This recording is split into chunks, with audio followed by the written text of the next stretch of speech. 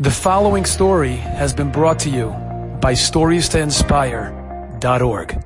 I know I went through a lot of things in my life. There were a lot of amazing things. Most of them I came through them safely. I had a child that was burned in a fire. Doctors told me it's a 5% chance to make it to the next morning. So doctor, don't ever play God on me.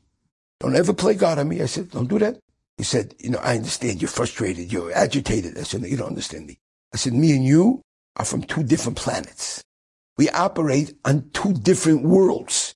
I know everything about you. You know nothing. He was a guy. He said nothing about me. He was the head of a famous burn trauma unit. And he tells me, don't ever. Your job is one thing. Heal my child. That's your job. Don't ever give me your prognosis. What's going to be? And Baruch Hashem, my child did live.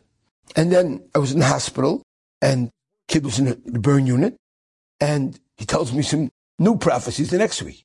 He says, you're going to be in the hospital for another year, and your child is going to have 100 grafts. I said to the doctor, Doc, don't you ever learn? I said, don't you ever learn? I'm not going to be here for a year. How do you know that? I walked out of the hospital 3 3/4 weeks. A child had one skin graft the size of a dime on the bottom of her foot. That daughter of my 10 daughters has the softest skin from all my daughters. The doctor walked me with the 11 people from the burn trauma unit to my car. I said, Doctor, why are you giving me this escort service? And he said, you taught me a lesson I'm never going to forget. I never in my life witnessed such an experience. And I do this all day long. I'm the head of the burn unit. It makes no sense. You told me you prayed to God, and that's what healed you? You're a real guy. He didn't know what anything. I told him, yes. He said, that's a lesson.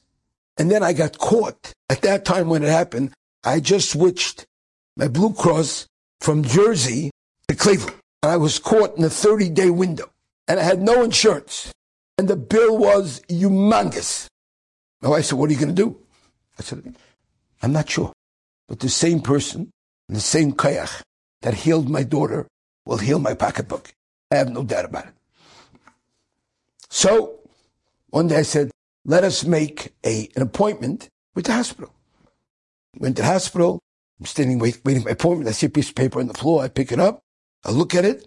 It had like charts of how much money, how much your income is, how much this, how much you have to pay, how much you're entitled to from the government, because it's a government-funded institution. It's a Metro Hospital in Cleveland.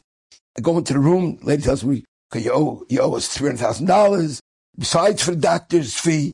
And I said, listen, okay, yeah, what do you have to say? So I said, by the way, I took paper. I said, this paper applied to me. She looks at it. I don't know, does it? I said, yeah, I'm not making any income to count for. I guess it does. You don't have to pay for it. If they're discussing and this and that, I don't have to pay for it. The doctor sent me a letter that I see you were caught without insurance. He said, in lieu of everything you taught me, I'm dropping the bill from some astronomical sum to $600. If it's not too much, if it's too much, you can forget about it. That was not Bashir.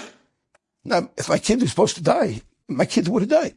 There's no question about that. But my kid was supposed to get burnt. That's supposed to happen. And I experienced one after another all my life. And I see that I never know if it's a final thing. Could be, but I'm always hopeful. And Baruch Hashem was always watched over me. I know the day is going to come when it's going to be bye-bye time. I know the day is going to come when Hashem is going to say, and I'm going to say, Hashem, I accept it. I will accept it at that time. I accept your will, and I give myself over to you, even though it doesn't make a difference if I do or I don't. But if you give yourself over to Hashem, that's considered Mesiras Nefesh. That's considered a tremendous opportunity. We should all be Zeicha to realize that every single thing in our lives are not accidents. Enjoyed this story? Come again. Bring a friend. StoriesToInspire.org